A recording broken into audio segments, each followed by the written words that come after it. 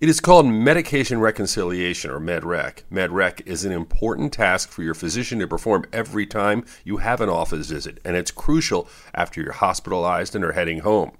Without MedRec, patients often unwittingly find themselves taking the same medication under different brand names or different doses, and also might be taking medications that should have been discontinued long ago.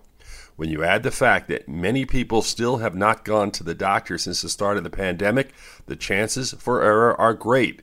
It's worth your time to talk with your doctor or pharmacist just to make certain you have the right medications. With your health, I'm Dr. Brian McDonough on 1010 Wins.